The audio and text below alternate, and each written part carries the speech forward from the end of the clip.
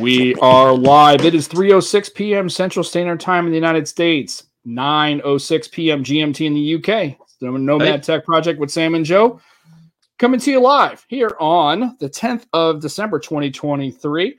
And if you are paying attention to the stream, great. If you're not, you should be, and you're slacking.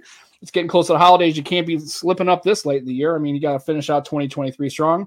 We got Ian's Tech who decided to swing on by, and he's decided to take an hour out of his life that he's never going to get back and show up on the project. Welcome, sir. Thanks for coming in and taking time with us. We really, really appreciate it. Yeah, thanks for having me. It's good to see you, man. And my wife just came in the last time I had a stream. I was pissed off because the Bears blew the game against the Lions. Well, they just beat them. So, you know, good times. So she just literally walked in. She goes, Bears won. I was like, okay, cool. Oh, nice. So that's good. Well, again, thanks for stopping by and appreciate it. And so I guess the first question is, we had talked about it before that. I guess you hadn't really known about the project. So what do you do exactly? Content creation, podcasting for folks that may in the chat that may not know you or be aware of you. What do you bring to the table as far as your content creation? I know I've seen a couple things, but I'll let you describe what you got going on. So my channel is probably a little bit all over the place if you saw it. So lately it's been a lot of cases, which may not be the most interesting thing in the world, but for the past couple of years, I've gotten cases from multiple companies and I just make videos on those.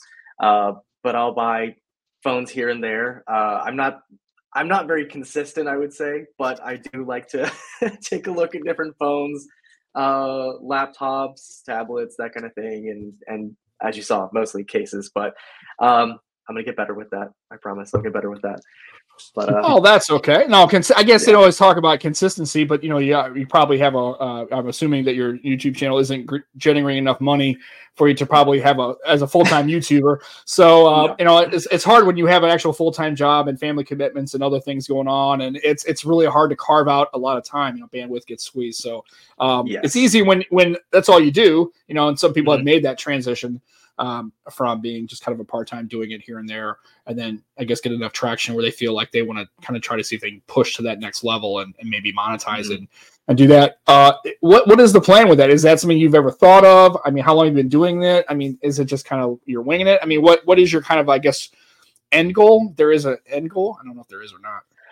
I mean, honestly, I haven't moved as quickly as other people, and I don't think I've really found the groove that I want to be in.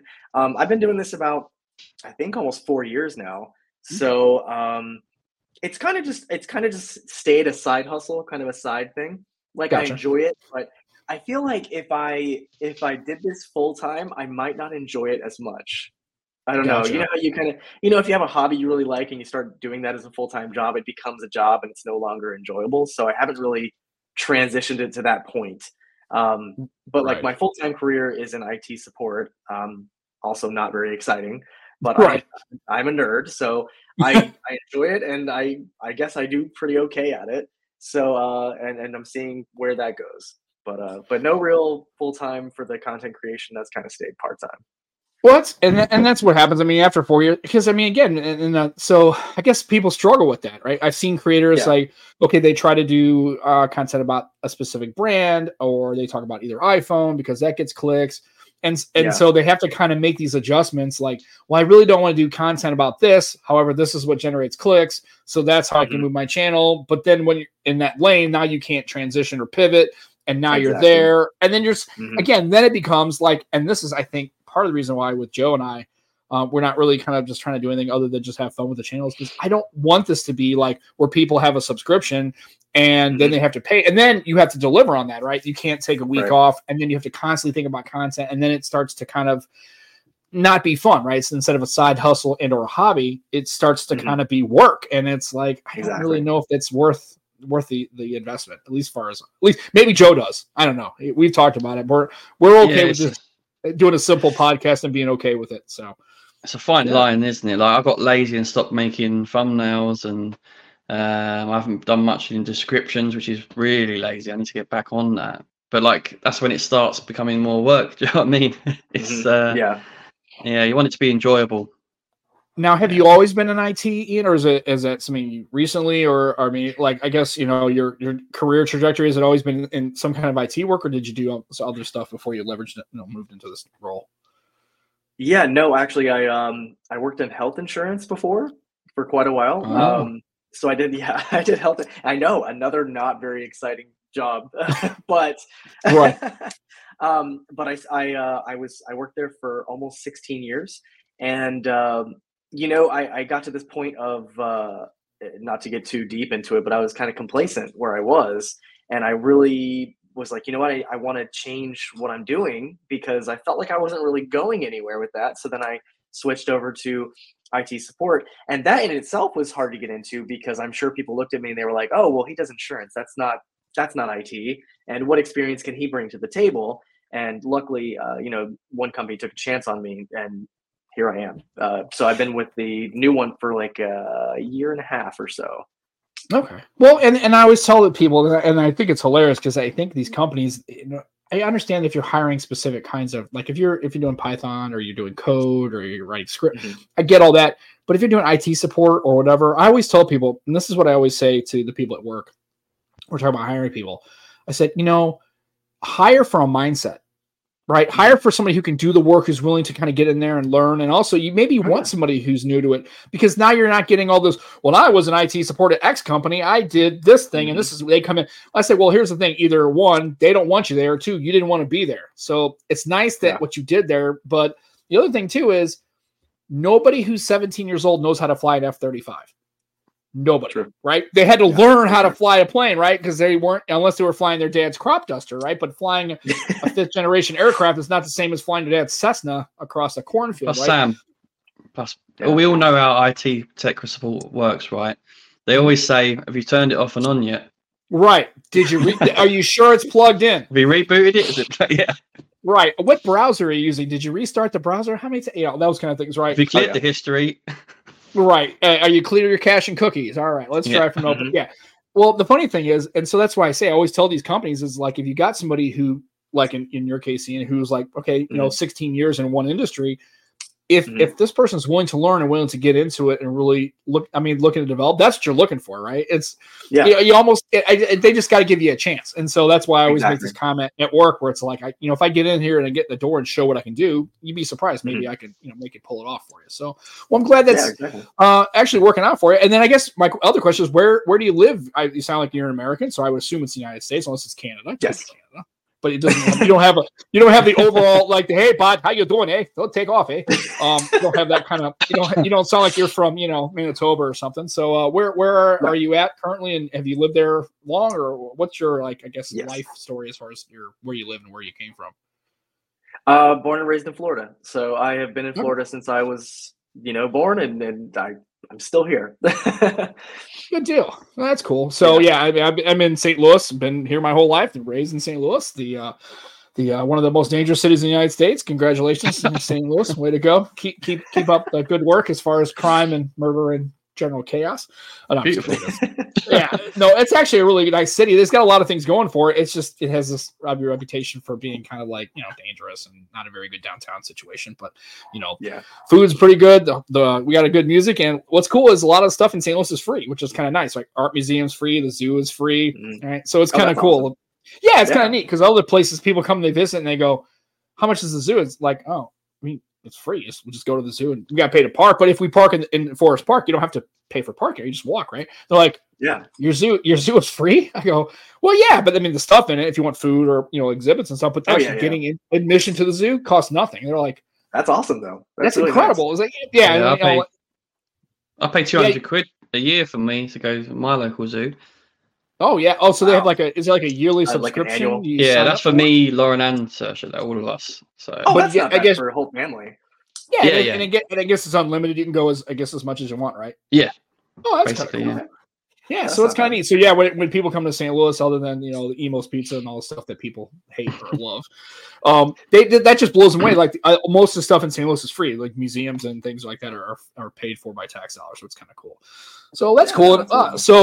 Anyway, I noticed that one of the videos I happened to pull up just before you got started was a Tesla video. So what kind of spurred you to turn into an EV guy? Are you an EV guy? Are you just trying it out? And I mean, what's that like? Because I have my own opinions about it, so we were not going to get into a heated discussion about it. I'm just curious, people who buy them, like how did that start? What kind of scratched that itch, and how has been your experience so far? What you would say?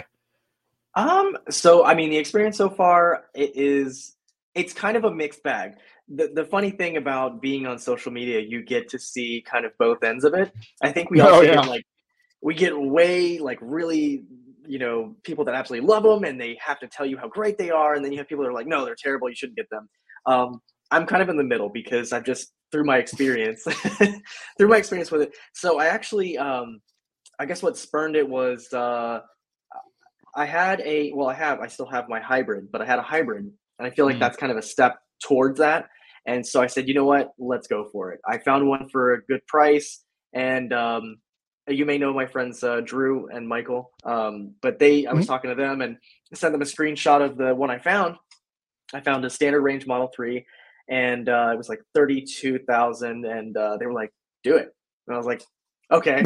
So I did it. Yeah. Just whatever, just spur of the moment kind of thing. And I did it.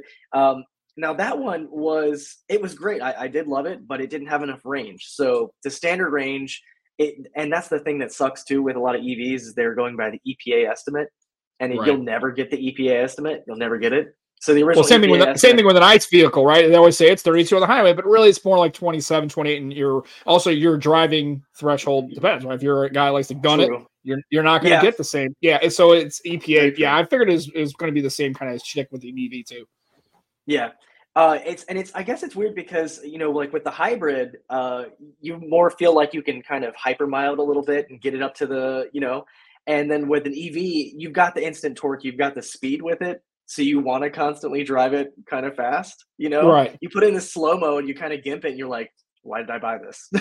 Why did I buy an electric car? I got it for the speed, instant torque, and the, like the Model 3 is a really sporty car. It may not seem like it would be, but it's got really tight steering. It's it's compact, nice and quick and nimble.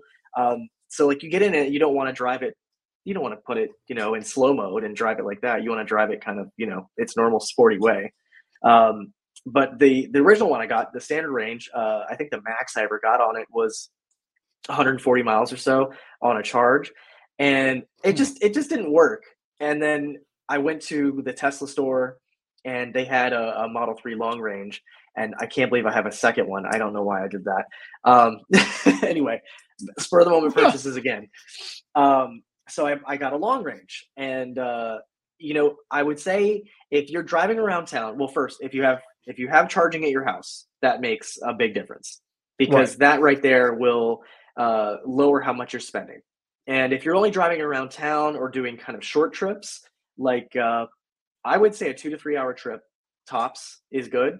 But we took a trip to Virginia for Thanksgiving, and it was kind of awful just because of the added time. And I posted my experience on Twitter because I had Fernando was posting his as well, and I was like, wait, maybe I'll do the same thing, because he did like 1,100 miles, and that was more than I was doing. But I was like, you know what? Let me see. I'll post how my experience goes, and people know how it is. And like the car drives fine. It's a great road trip car. It's comfortable. You can get around easily. You can pass people just fine. But when it comes down to the charging part of it, that's where it's kind of a pain. I never had an issue finding chargers, and I don't mean to get into like a whole spiel about it, but I never had any trouble finding chargers for it. I think that's some concern for some people, is you can't find a charger on drives, but they were everywhere. So you can definitely find them. And then it was just the added time. Right. So, I mean, for a 10-hour trip, it turned into 13 plus hours. So, right. And that's why I guess that was it too. Because I guess you have, because I'm starting to see them now at like gas stations, right? They'll have charging stations and those kind of things, but not all of them. One, I guess not all chargers are equal. Two, not all of them are available. Three, I guess one person, they said that they had like 3 charging stations. One was being used, one was working, but then on the other side of that same standard, because they were drawn on it didn't have enough throughput, so they were getting like 30% or whatever. So it was like, that's the problem, is when you have an ICE vehicle, you have more access to gas, but there's no guesswork. Like you go to a gas station, like, okay, if they have 10 pumps and 3 are broken, you got 7. If they're out, you can just drive maybe, usually gas stations are clustered in groups, right? Exactly. Yeah. There's never that guesswork. You know that you're not going to worry, do I have this right charger? Is it going to be broken? Is it going to be used? Mm-hmm. If you go to a place like a Wally's, right, or something that's got like 97 pumps, your chances are you're going to be in and out in 5 minutes if you're just doing a real quick pop and hop, right? You're just getting on your thing and going. Yeah. But with that, it's not just so much the chargers available; it's the extra thought and the planning of what happens if you get there and they are used, or they're not functional, or you're not getting the right throughput. Now you have to sit there and kind of like, okay, put a little on it, so limp to the next one, and it just adds this extra level of complexity to your travel. And I was just curious, like, and I have had a lot of people that say those kind of things. They have to really be thoughtful about planning and extra time. And if you're driving, it's okay. If you're like, I'm going to grandma's house, I'm going to be there for 2 weeks because it's the holiday, I don't care. But if let's say you're having to get there for some reason, like you're driving on a trip and you have a compressed timeline, you only have a weekend. Yeah. You lose 6 hours. That may be significant for some people. Yeah. Yeah. And so on the subject of the chargers, like being not available, I'll be honest with you, with the Tesla superchargers, I haven't had that experience yet of any of them not being online or unavailable.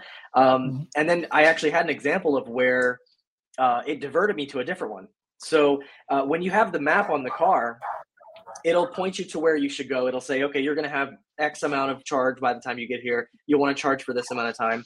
So I was going toward one, and it noticed it was busy because it updates in real time how many people are using the charger. So this one became too busy, and we were maybe 5 miles from the exit, and it decided to send us to the next one. So it was about 10 miles down the road. So I did like that. So, with that, it does kind of reduce the amount of stuff you're thinking about. Now, of course, the throughput issue, there are some that are 150 kilowatt, and then there's some that are 250. So if you want the faster charging, you definitely want to go for one of those.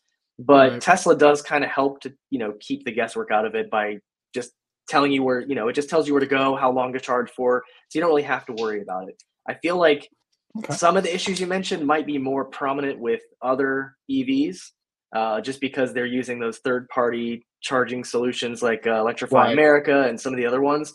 And honestly, my aunt was talking. It was funny because Thanksgiving, of course, we're going to talk about it because I brought that car. And my family is not very happy with EVs. They're like, oh, they're terrible. They're bad for the environment. You drive down the street, you're going to die. Your car's going to die. And so I had to kind of oh no! Yeah. They were very serious. Hey, by the way, can you pass the gravy? I'm just trying to get some gravy. Like, I don't need to die. I just need to. Like, holy cow, what's happening right now? Oh yeah, no, they were very much not happy about it. So my aunt was talking about it. She said her and my uncle had gone somewhere and they rented an EV, and she said, yeah, we tried to go to the charger and they were dead, and then we couldn't charge it at the hotel. And then she's telling me this whole story, and at the end of the story, I said, what car was it? And she said it was a Chevy Bolt. And I said, that's why. Oh, yeah. Right.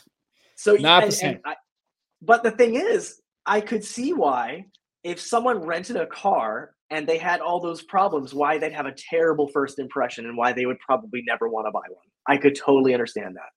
But also, at the same time, I'm not going to give Tesla a pass on this, because when I first bought the car, did they give me any information about it? No. I had to find all of it out on my own.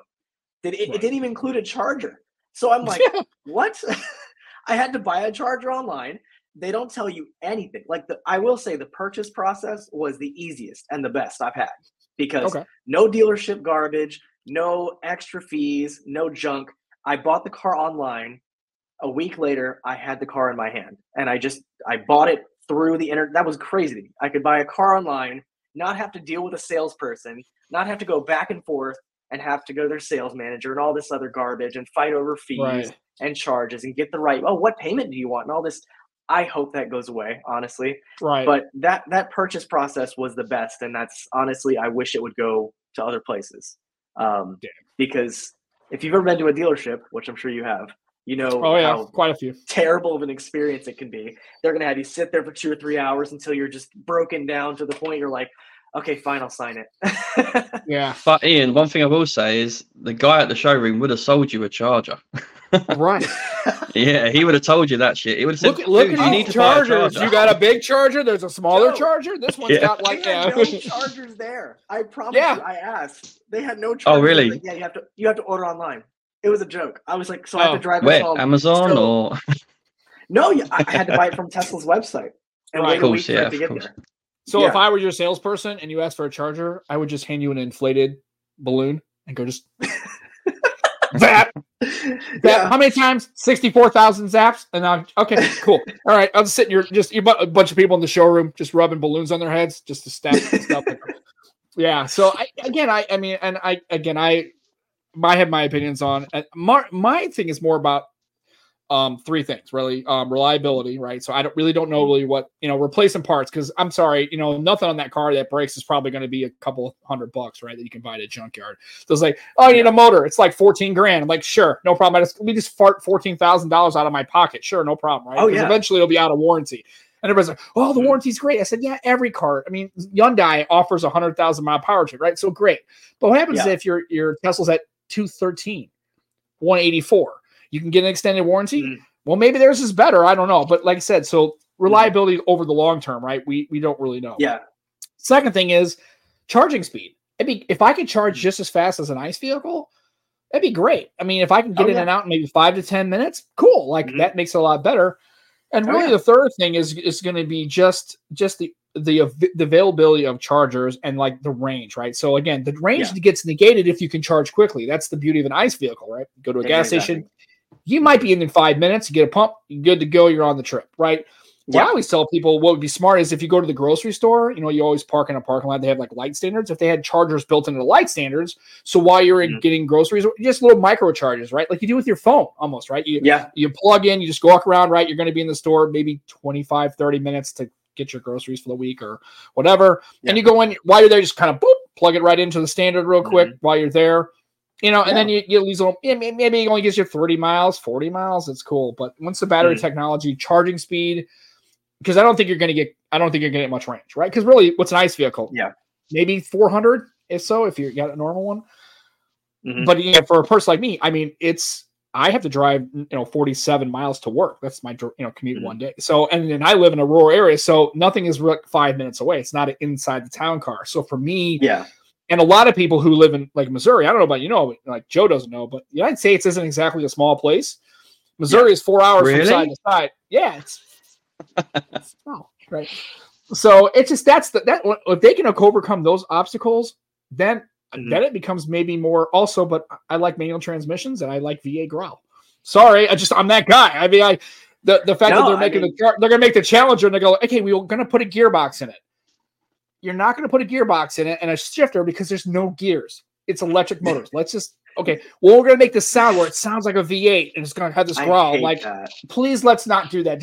Talking of gears, guys, should we shift gear? Because I hate talking about Teslas for too long. All right. Sorry. So, Joe, let's talk about the good stuff. I want to know how your channel came about. Like, what made you think, I'm going to start a YouTube channel? Like, what got you into doing it? It's funny. It's funny when you guys were talking about like the origin. I honestly, I can't even go back to.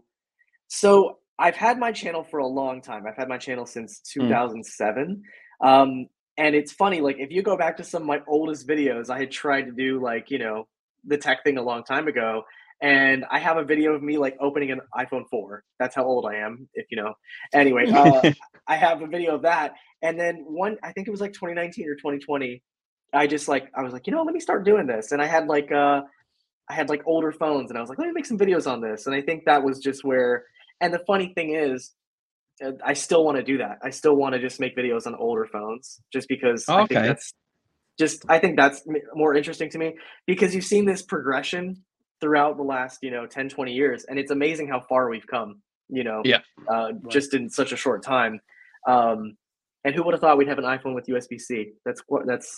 I didn't think that was you can thank the EU for that because if it wasn't for the EU, and I'm not a huge. Anyway, I mentioned this before in one of the other shows. Like I'm not a big fan of government, regulation and oversight, and I just think it's kind of over.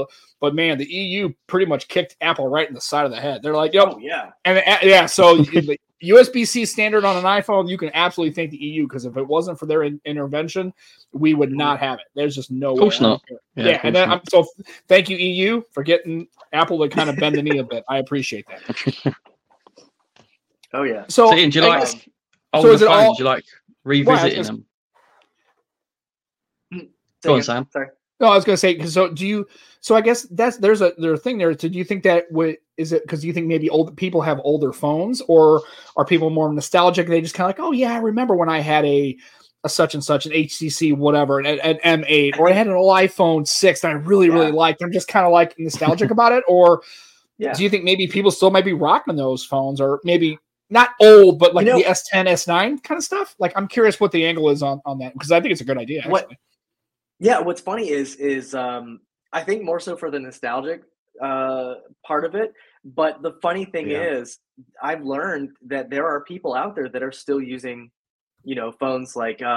So I'm also in the Navy Reserve. So okay, cool. I had a couple people in my unit, and one thing I was curious about, I just asked people. I said, "What phone do you use?" Because just out of curiosity, I feel bad because I'm like using the latest and greatest. But I was curious what everybody else used, and I had people in there. Someone had an S10, someone had an S9. A lot of S10s about, Two people with an iPhone 7. I was shocked because I thought it was an SE. I said, "Hey, what are you using?" He says, "Oh yeah, I have an iPhone 7. I got it in 2017, and I'm still using it." I'm like, "What? What's happening right now?" Well, also, I had a coworker that was using an S8 Active still. I mean, she's like, it's getting a little old though. I said, you think so? It's getting a little dodgy. I'm like, I can imagine, but she loved it. I charge it every hour. But the funny thing about the Active is I actually bought the S6 Active and an S7 Active, and I made a video on that, and people love those because she loved out of them. Well, because then she didn't put a case, and it was like, and she just liked the way, she just liked the ergonomics of it. It was a little chunky, but she said once she got used to it, she was mad when I told her that Samsung is not making the Actives anymore, because she was looking to upgrade that phone to something maybe like an S10 Active, and I was like, well, they aren't doing that. She's like, that sucks, man. I love that phone. I go, people have those Actives, really, really enjoyed them. Oh yeah, and it was funny. I got comments and people saying, "Hey, what do you recommend? What is something newer that I can get now?" And sadly enough, Samsung was the only one making an active type of rugged phone that had flagship specs. And it's a very small niche, but I honestly think Samsung should do it again, because now the only thing they make is kind of like a mid-range that's a rugged phone. But people are not happy with that. They want to still have the flagship specs, the nice camera, and have it in just a rugged body. And I can you imagine like an S24, like a standard S24 and an S24 Active? I know maybe they wouldn't sell millions of them, but I do think that you're right. I think that's a segment that I think people would really, especially if they could lean into some of the marketing and say, hey, look, you tired of getting cases? No problem. You're tired of losing your phone and dropping and cracking a screen? Well, guess what? You can throw this thing down a flight of stairs and it's fine. Just dust it off, right? And then people be like, especially because, I mean, how many, and I always make the joke with iPhone users, like, so did you buy the pre-cracked version? They always come cracked, right? The back glass is cracked, the front glass is cracked, right? It's every young person at my job that I work a second job, and they all have these iPhones, and sure as shit, there's always a cracked back screen, cracked corner. Yeah, dude, they still hold better value than Android devices. It's terrible, I know, but it's just like, I always laugh. I go, did you buy it cracked like that? Does it come cracked? Yeah. And they're like, oh no, I dropped it. Grade C. Right. It's so funny. They all have cases on them too, so it's like, well then I guess what happens? I guess, well, I drop it a lot. I go, well, I guess if you drop it 4 times a week, I guess you're gonna crack it eventually. Yeah.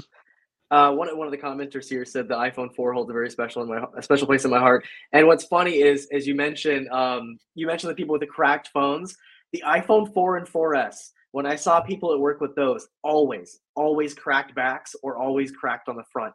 And I mean, there were people with chunks of glass missing from the earpiece, and I'm like, you hold that to your ear?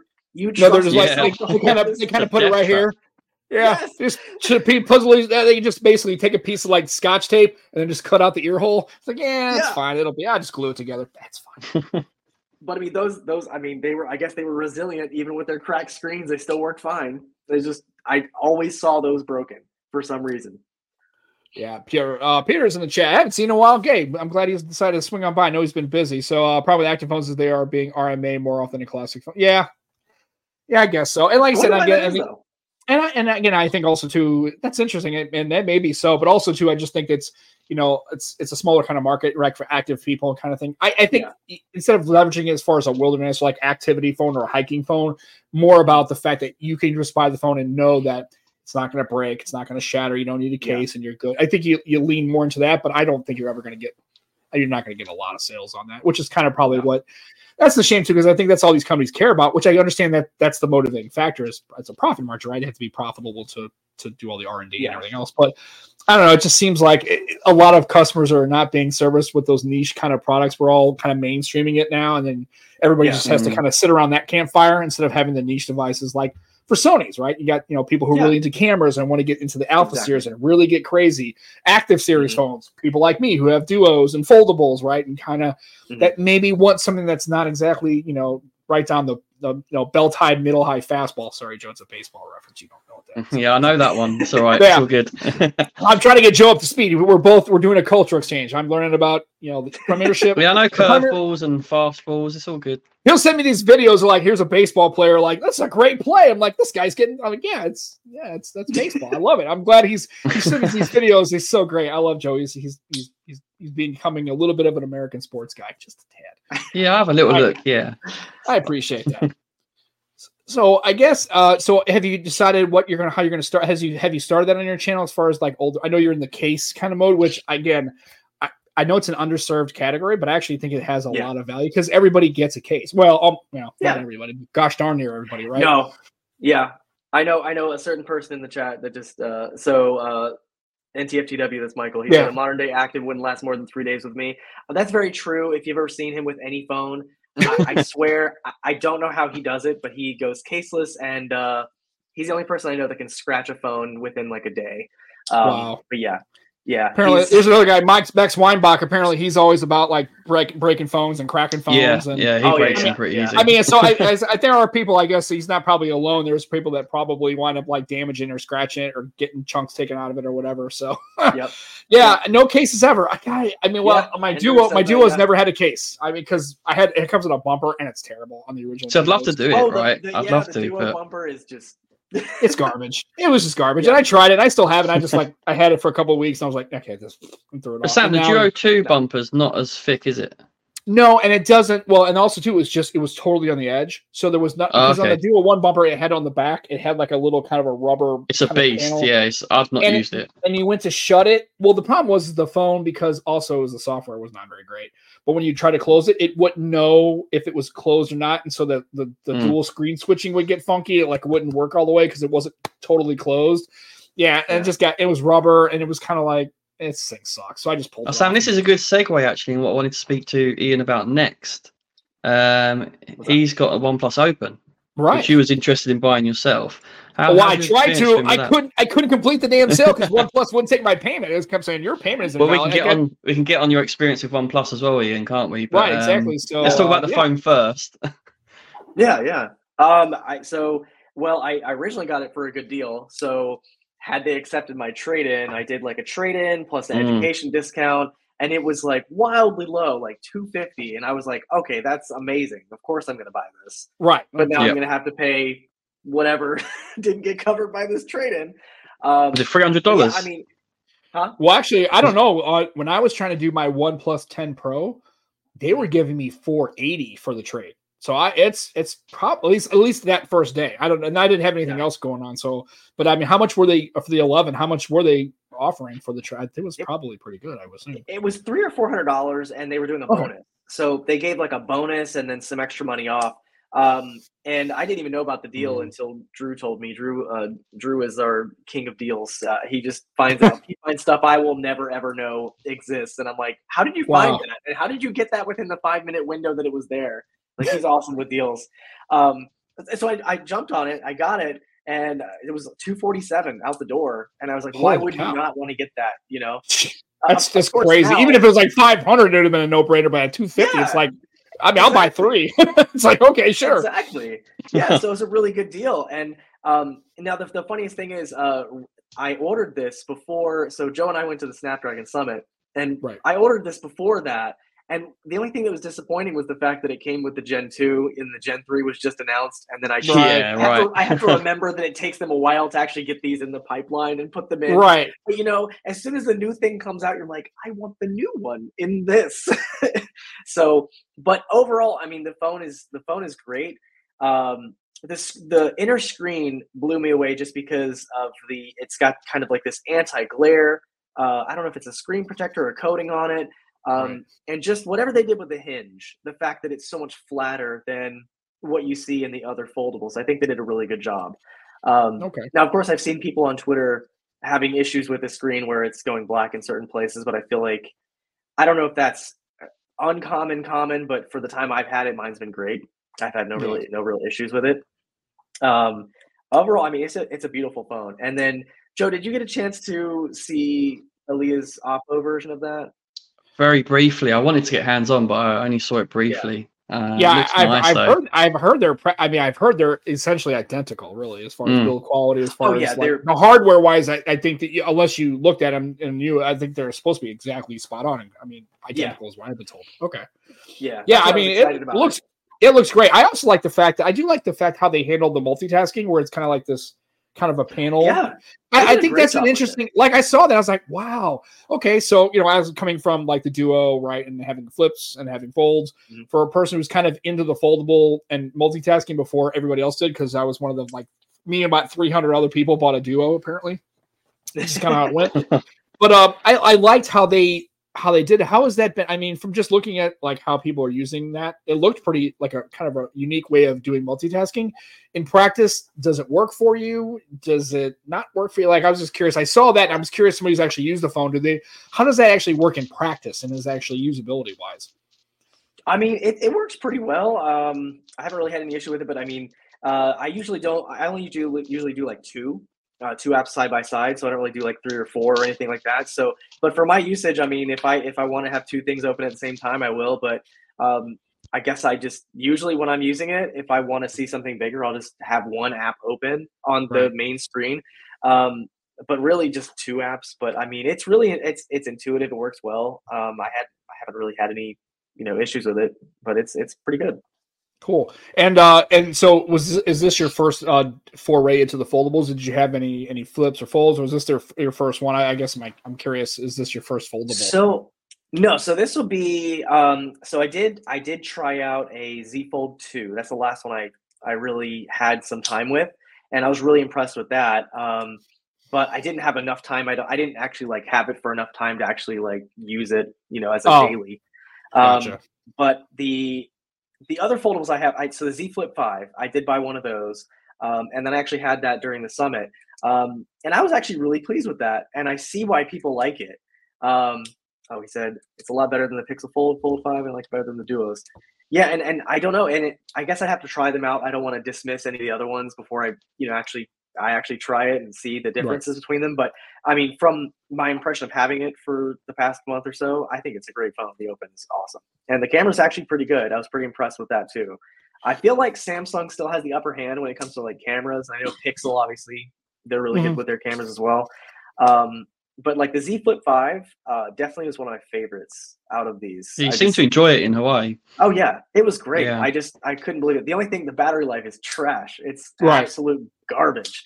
I have a Razor. I just bought a Razor Plus recently, and that's the only thing I can really say about it is it's well, also when I open it up, it doesn't feel as smooth. You can tell like the hinge has definitely got some, I don't want to say creaky because that's really not an appropriate way to describe it. But it definitely doesn't feel as smooth as like the Flip 5. I love Moto and I like their UI. But yeah, I agree that the battery life is pretty. It's again, it's never been a problem for me because I'm always access to a charger and I'm okay with that. But yeah. If you're going to try to pound that thing pretty hard as far as usage, and you're like taking pictures and you're gonna smoke that battery pretty quick. It's not great. It was not. So, I mean, for example, when the second day that Joe and I were at the summit, I was using that to tweet and take pictures and stuff of all the slides and everything. And I was going pretty hard on it. I killed that thing in 3 hours. So it was, it did not like that. But I mean, the good thing was it maintained the performance. It kept the performance the whole time. Yeah. The camera. I just, the things I wish, I guess it's something that probably won't happen again. But, you know, some people talk about they want the compact phones. And the more and more I use smaller phones, the more I miss having a tiny, you know, a smaller device because it's so much more pocketable. You know, you don't have this big Pro Max or, you know, 7-inch device in your pocket. And the thing that sucks about it is you're not going to have the best cameras. You're not going to have the best battery. You're compromising just to have that smaller form factor. Yeah, right. And that's the problem too. Is it's always that they don't offer. It's the compromise part that really. And I realize there has to be a, you know, obviously it's a smaller form factor. You can't have the same size battery. But I think when it comes to the camera module, unless the camera module is so much more big in the chassis that it won't fit, I don't really think you should have to compromise as much as you are now. I think it just seems like it's really just a kick in the gut, really, as far as like, because I figured, well, if you want a smaller phone, you don't really care about having the best and the greatest. So you'll be fine with it. I think that's the attitude, and I just don't think that's the approach. I think it's a bad look. See, that's the thing for me, though. I want companies to sort of start looking at efficiency of chipsets and battery tech. That's what I want them to start looking at, but they still continue with the actual cameras. Right, and then you guys got hands on the Gen 3, so I guess the phones are now starting to roll out, right? We saw I guess their other phones are coming out. I guess the iQOO is the first really one that's coming out. So yeah, that's pretty cool, that one, actually. Yeah, I mean, and again, for if you're in the UK or the Europe or in Asia, that's an option for you, right? But I mean, you can't go and buy an iQOO. And I mean, it's like, you know what I mean? For Americans, it really, and somebody had made, and I think Jason W had asked a question. I really didn't answer it properly. He's asking, like, is Samsung and Google trying to stop Chinese phones from being in the US marketplace? And I said, no, what's stopping those is Apple, because I'm telling you, and look at your next 15 to 24-year-olds. Those are your next consumers. None of them are using Android. None. I mean, damn near zero. It's like 8 out of 10, 85%. It's, and I understand what's coming from, you know, but again, it's one of those things that I don't think it's, and also, well, Huawei's in a different boat because they're on the entity list. So that's just a whole different bag altogether. You know, Oppo, Xiaomi, all those companies aren't. Huawei's literally on an entity list. So they're screwed all the way from the jump. But I don't think it's Google and Samsung. Obviously, they don't want them to be popular. I think it's just most Americans are switching to iOS. They're going to iOS. It's just going to happen. In 10 years, it's going to be worse. It's going to be over 70 probably. So, how do you feel about that? I mean, it looks like you have. Looks like those Apple AirPods Max. AirPods Max. Yeah, it's fine. And no, and we don't care. We're going to hate on anybody here. We love everything as long as you're using tech. We're good with it. But I mean, how do you feel about that as maybe a person who not only as a content creator, but maybe bridges the gap between using Android and iOS and sees the benefits more than a regular person would? How do you feel about what's at least in the US market, what it looks like is coming down the pipe as far as trajectory? I really think that, I mean, you're spot on with it. I think what's happening is that, you know, we come from a generation where before all these smartphones, we had plenty of choice. There were a bunch of brands out there, and everybody would just go with what worked for them. You know, you would go for whatever worked for you. And then now you're kind of at the point where we only have two major operating systems. You have iOS and you have Android. That's it. You know, Windows Phone is gone with the wind, and nobody's tried to make anything new in the past, however many years. And so we're kind of, and then the other thing that I think is happening is that we're having kids, and those kids are being exposed to the first phone that maybe their parents had. And then if their parents give them that phone, then they're going to go, oh, you know, that's what I like. That works for me. And then they get them stuck in the ecosystem. The ecosystem, I think, is really what's getting it. When you start in the Apple ecosystem, it's hard to get out.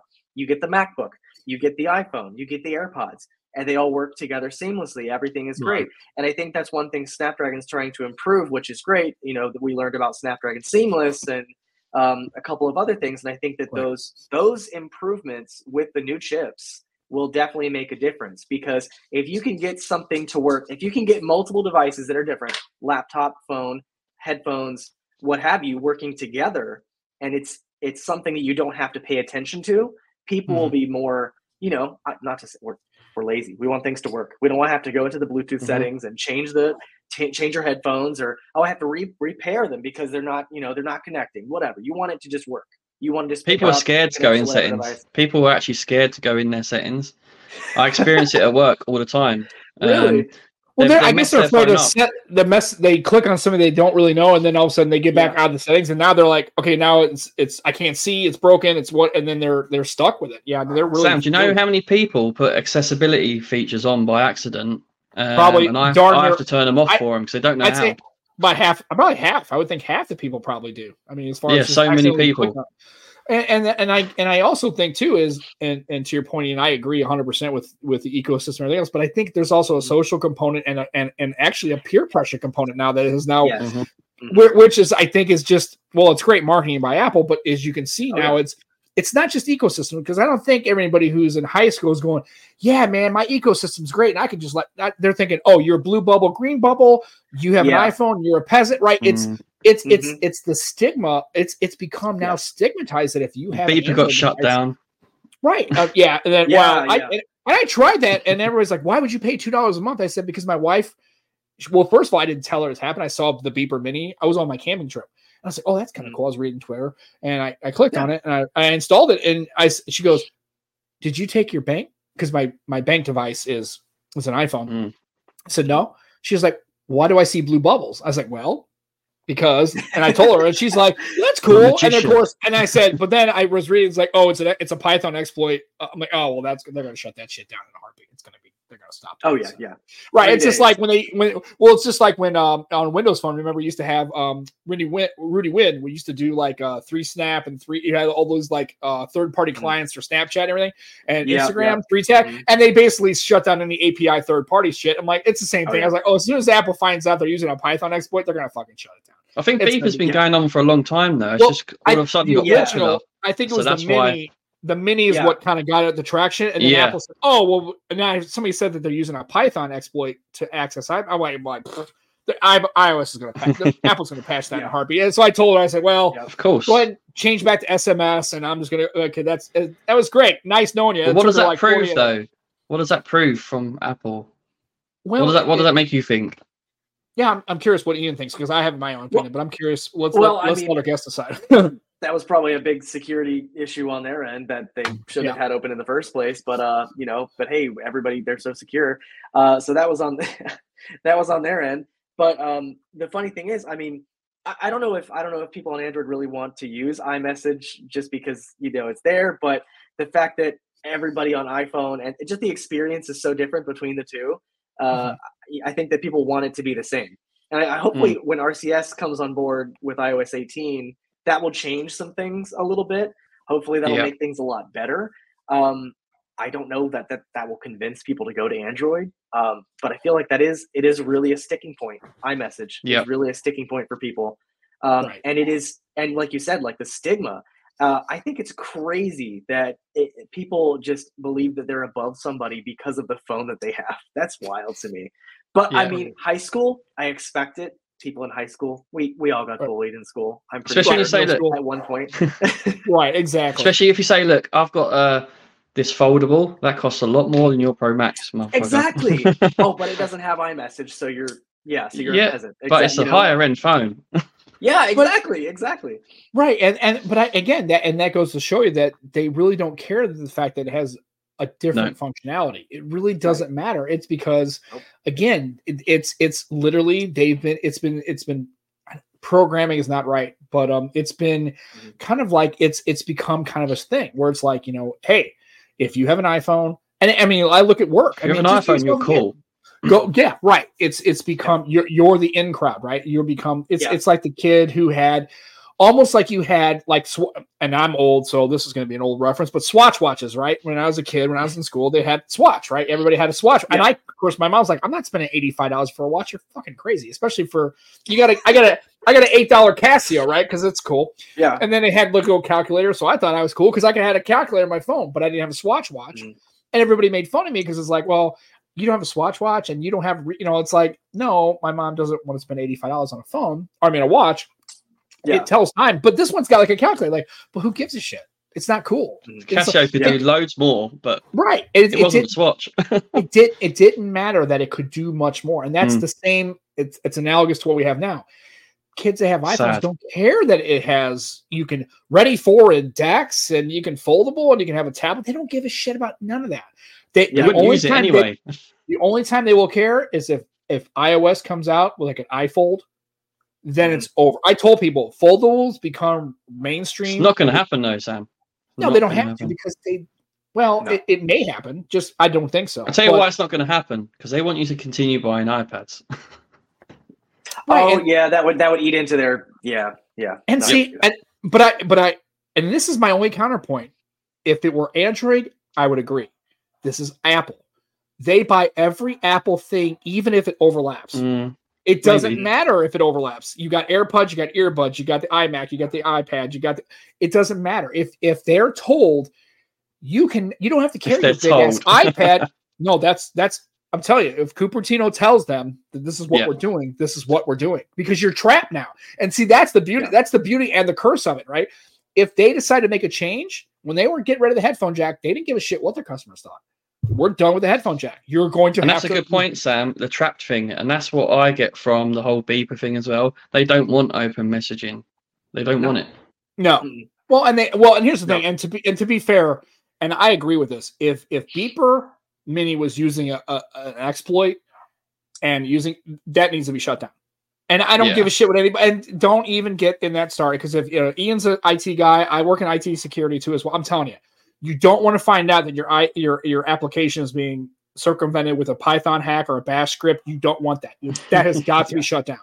And I thought, and I didn't know, because I'm like, obviously, clearly, if it's using iMessage, it's clearly going to use some kind of exploit or a workaround, right? Yeah. Nobody who's an IT security professional is going to be like, oh yeah, then fuck them. It's Apple, so they should just get exploited and piss on them. No. That's not how this goes, right? So it's funny, when I read that somebody was saying that it was a Python exploit, I was like, okay, well, first of all, Apple's going to shut it down, and they absolutely should shut it down, because that's not something you want. Because if you can do that, then what else can you do, right? That's why they were really hacky against, remember we used to jailbreak your phones. iOS used to patch them. People would find a way around the exploit, right? And they you don't want to have applications and you don't want your stuff being hacked. It's just not cool, even if it's worked around. Yeah. So I get it. But I agree with you. But that's the problem, is iOS is not going to let you get out. So when they decide that they're ready for a foldable, then that's the good housekeeping seal of approval, right? That's when foldables have ascended into the realm of, because then people buy them like crazy and they go, look at my iPhone folds. You're like, yeah, well, this thing's been folding for. Sam, Peter makes a good point. Peter makes a good point though. Look, 15 years ago, we didn't think BlackBerry was going to go. Very true. Right. Yeah. Right. Yeah. And again, that goes to status quo, right? If the status quo is maintained, but again, we don't know. I mean, maybe something comes along, and do you honestly think that? Do you think there's another OS? Like, what can disrupt Apple at this point, really, other than self-implosion or self-inflicted wounds? Like, what do you think there can be? Anything else other than like the BBM? I think it has to be something big. So, like exploiting their security. So obviously they pride themselves on being very secure. So if their security was exploited massively, that would turn a lot of people. But I think that's what it would take. But do you think it's going to, or do you think that somebody's going to come up with a better operating system or a better approach to computing? What can really, I don't think so. Stop it? I don't think so. I don't think so. No, I think unless it's advances in AI, maybe.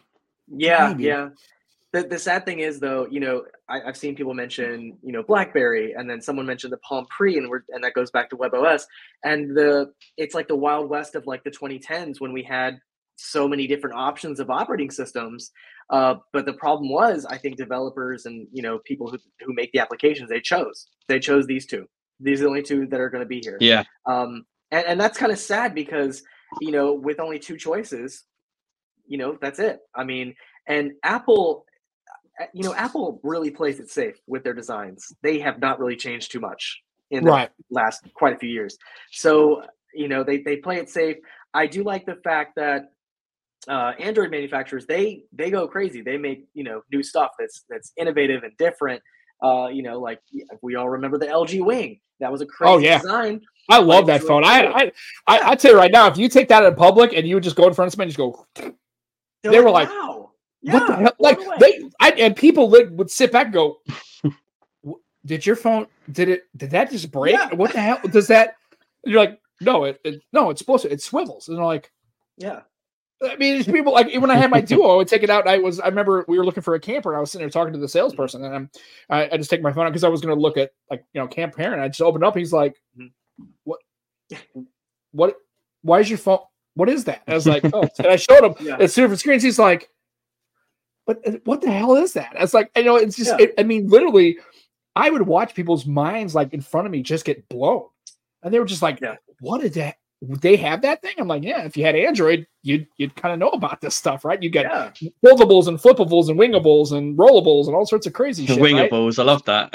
Yeah, right. And but yeah, it just. But I mean, in your experience, that's why another thing why I don't like iOS is just it's so pedestrian. Yeah, God, it is. I think the thing is, it's bland, it's boring, but it works. It does the job. Right. And if you want something new and exciting, you have to go for Android. And I feel like it's not a bad idea to try it out and give it a go. I mean, if you've had an iPhone for the past couple of years, try something different. I mean, the foldables, we have multiple choices out there now. You've got the compact flips, the little flippy boys. You got a couple of things out there that are really, really cool. And the techie nerd part of me just loves all that stuff. That's, I think, and I know that I like both, but I don't want people to think that I'm just like biased toward one or the other. But another thing, I'm stuck in this ecosystem too. So like, but that doesn't mean I'm not going to use other stuff. I use other stuff all the time, and I'm going to keep doing that. So.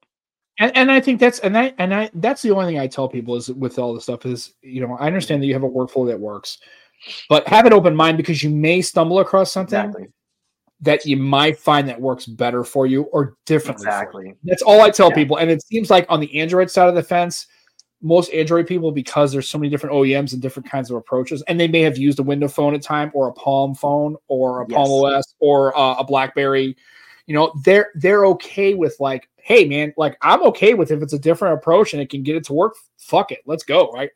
But that on the other side of the fence, that mindset has now become so pervasive that it's not just the device, it's not just your workflow, it's literally identifies with you, and changing is just not possible. It's not because it doesn't work right; it's because they're not even open to it.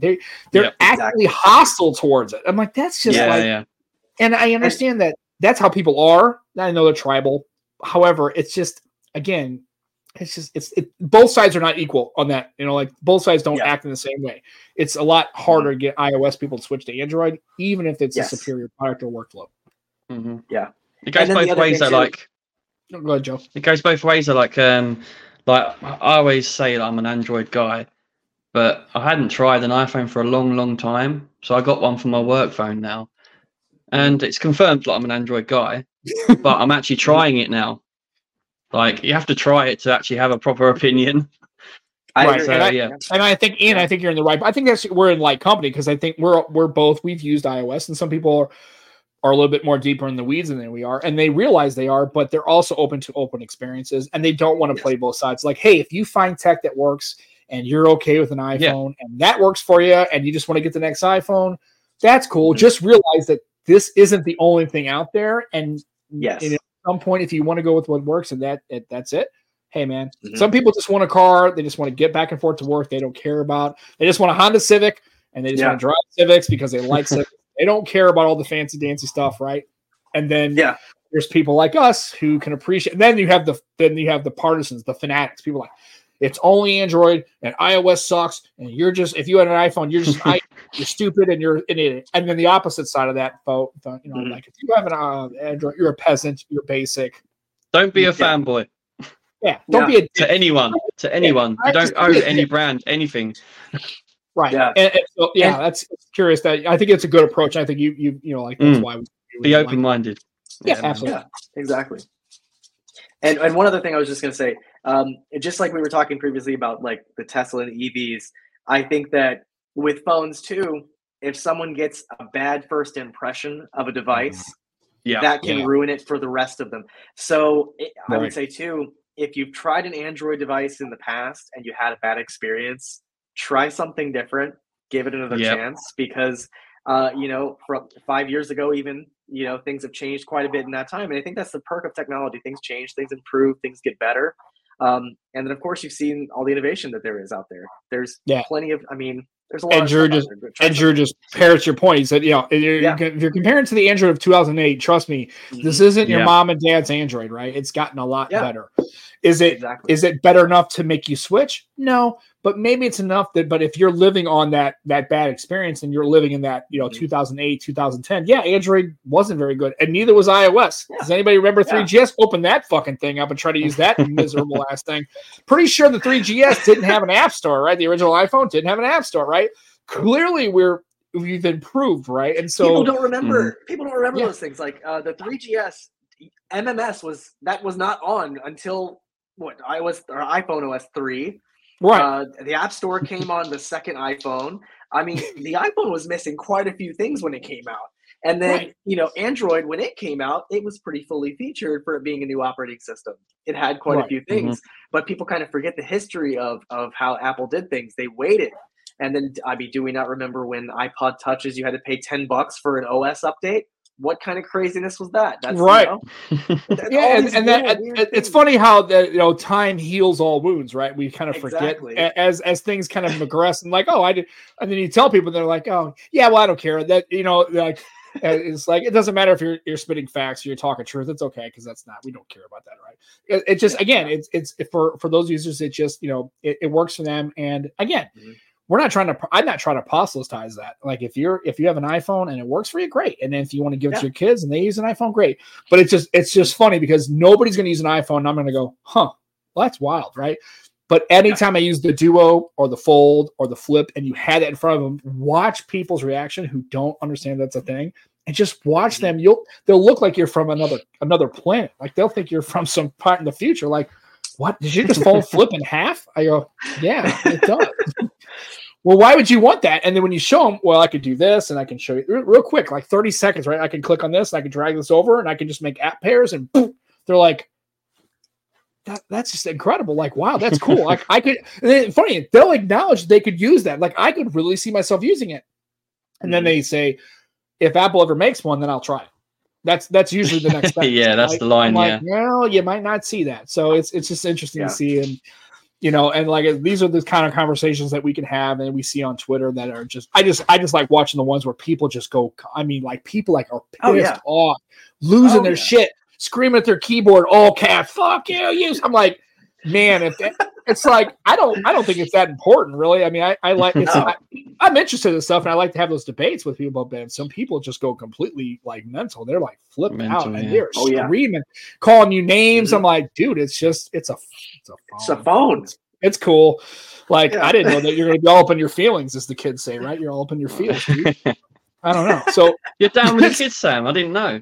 Yeah, Riz and on cap and all that shit, right? I'm in. Like, I don't know what I'm talking about. I just say the words. I really don't know what they mean. I just say the words because that's what the kids say. I don't know. I ain't got a clue, mate. So I can't comment. I have no idea. I guess I have to have like a Google translator. It's like, what's Riz? Yeah, man. Google needs to do that for me. Well, they do. Apparently, Riz is in the dictionary. Yeah, is it? Okay. Yeah, it's in a dictionary. I don't know the American dictionary or. Yeah, short for charisma. There you go. So see, Ian knows what's up. He's dialed in. He's tracking. He knows what's up. Ian's cool. He knows what he's at. Yeah. Right, and as opposed to me and you, Joe, we're not cool. Clearly, we're past it, mate. We're past it. Hey, you know what? I'm 2 years from 50. I'm okay with starting to be that old guy. I just don't want to be like that. Get off my lawn! Like I don't want to be that guy, right? But I don't want to be that dude. But like that. I already feel like that.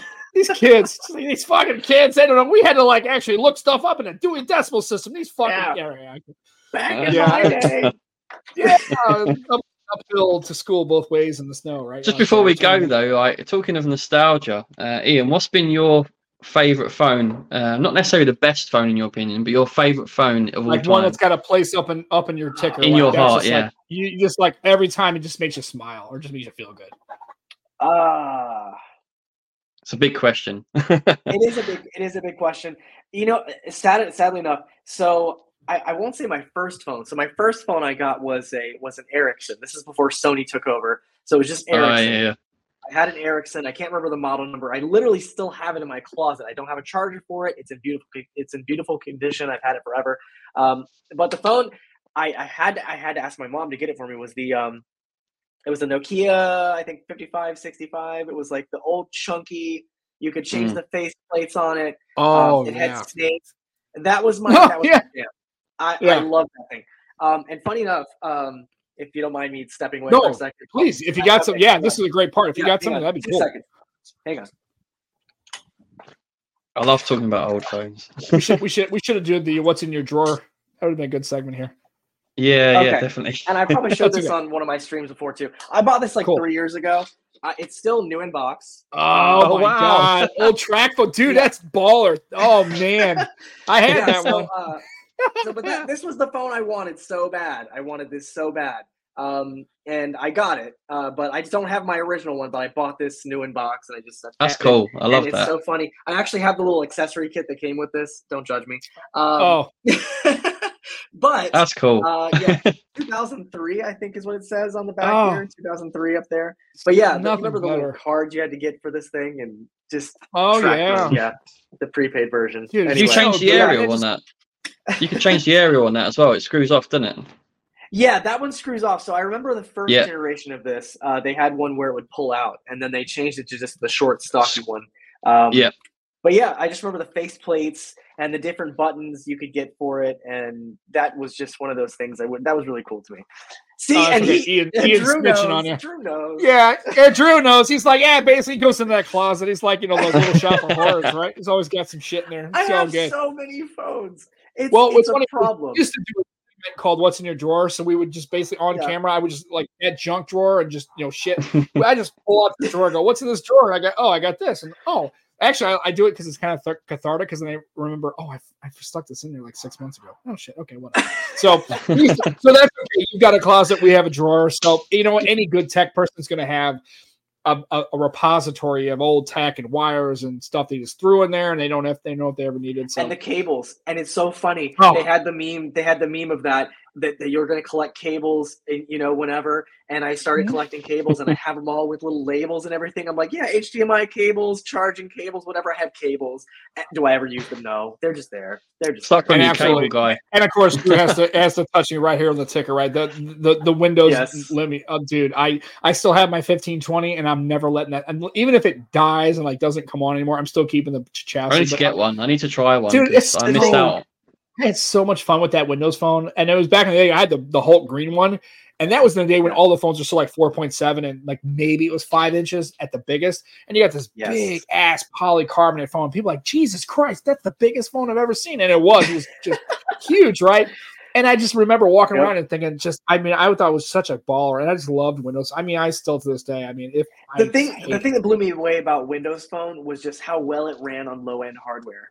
Microsoft did a great job with that. I have 1 or 2 Windows phones, and one of them is just this maybe dual core phone that has 2 or 3 gigs of RAM, and it runs super smooth. It's just maybe not even that much RAM, probably less than that. But it just runs so smooth. Yeah, but I thought one of the phones had 512 meg. It wasn't even a full gig of RAM. It was it might have been one of the 400 series phones.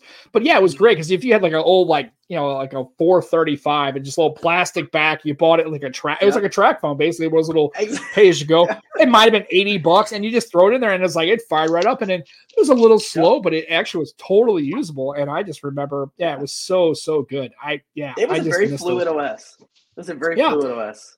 And we got one of our favorite people in the world, Steve Litchfield. We're talking Windows phones, so I guess Steve finally caught up to the show. So hey, Steve, one of my favorite people to talk to. I've been following, and again, when I first started with my Windows phone journey and started listening to people, that's where I first kind of got into Steve and the old Windows phone. Just huge fan. So we love the fact that he's here. So it's really great. And Ian, we're already at almost an hour and 10 minutes, man. It's been a great and this is how it all and this is part of the reason why we don't script any of this stuff, because just you start having these kind of chats, and it's these are the kind of things we try to do. Is if I saw you out at a coffee shop or at a pub and we're just talking, and it's what we talk about. Hey, nice phone. When'd you get that? Well, hey, I had my old iPhone this, and look at this track phone. Holy cow, that's great. And we just have these organic kind of conversations about tech and just our lives and stuff like that. So we never seem. I always think it's funny at the 20-minute mark. I'm thinking, oh man, I hope we have enough content to kind of keep this kind of thing going for an hour. And then we start to get into a conversation, and then you turn up and it's already at an hour and 10 minutes. And it's just easy to start geeking out. Easy. Oh, absolutely. Oh, yeah. Absolutely. So again, this is kind of where we start to kind of just wind down the show. But please, it's been such an honor to have you on. Like I've seen you in the chat. I've seen a little bit of your content, and then Joe's like, "Hey, Ian's coming on." I'm like, "Oh, that's gonna be great," because it's just a newer person that we don't really have a lot of exposure to, and hopefully, you hadn't listened to much of the show beforehand, so maybe hopefully you become a fan and maybe follow along and obviously, like we said, like all our guests, we'd love to have you on at some point and have another conversation because, we have food and we have like sports and we didn't even get into any of those kind of conversations, right? And that's what we try to do is have a more well-rounded conversation. And if you have the time, you're always welcome to come back on. We'd love to have you to talk more about this. Thank you so much for having me. I appreciate it. Oh, it's our pleasure. Absolutely. Before we go, though, Ian, where can everyone catch you online? So my channel is Ian's Tech. Yeah, my channel is Ian's Tech, youtube.com/Ian's Tech. It should take you there, I'm pretty sure. And then Ian's Tech YT on Twitter is usually where I'm at. And then I have all the other socials, but Twitter is kind of the main. Twix, we call it Twix. The problem is, I thought about this the other day, is there's a candy in the United States called Twix. Yes. Yeah. There's one in the UK as well. Okay, so I'm thinking about we should go like Twitter X, so Twex, but I don't think it hits right. But I just don't want to get a copyright. Let's stick with Twix. It's all right. I can't call it X anymore. No, this is too weird.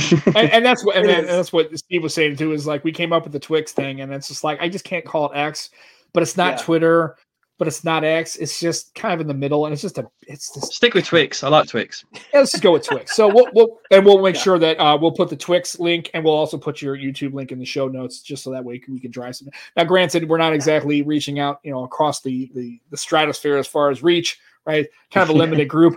But hey, if anybody else can maybe drive your channel, and like I said, anything we can do to help ever. And Ian, all that matters is there's some pretty cool people in the chat there. So there are fantastic human beings in the chat. And also, like trying to go back and forth and look at everybody's and.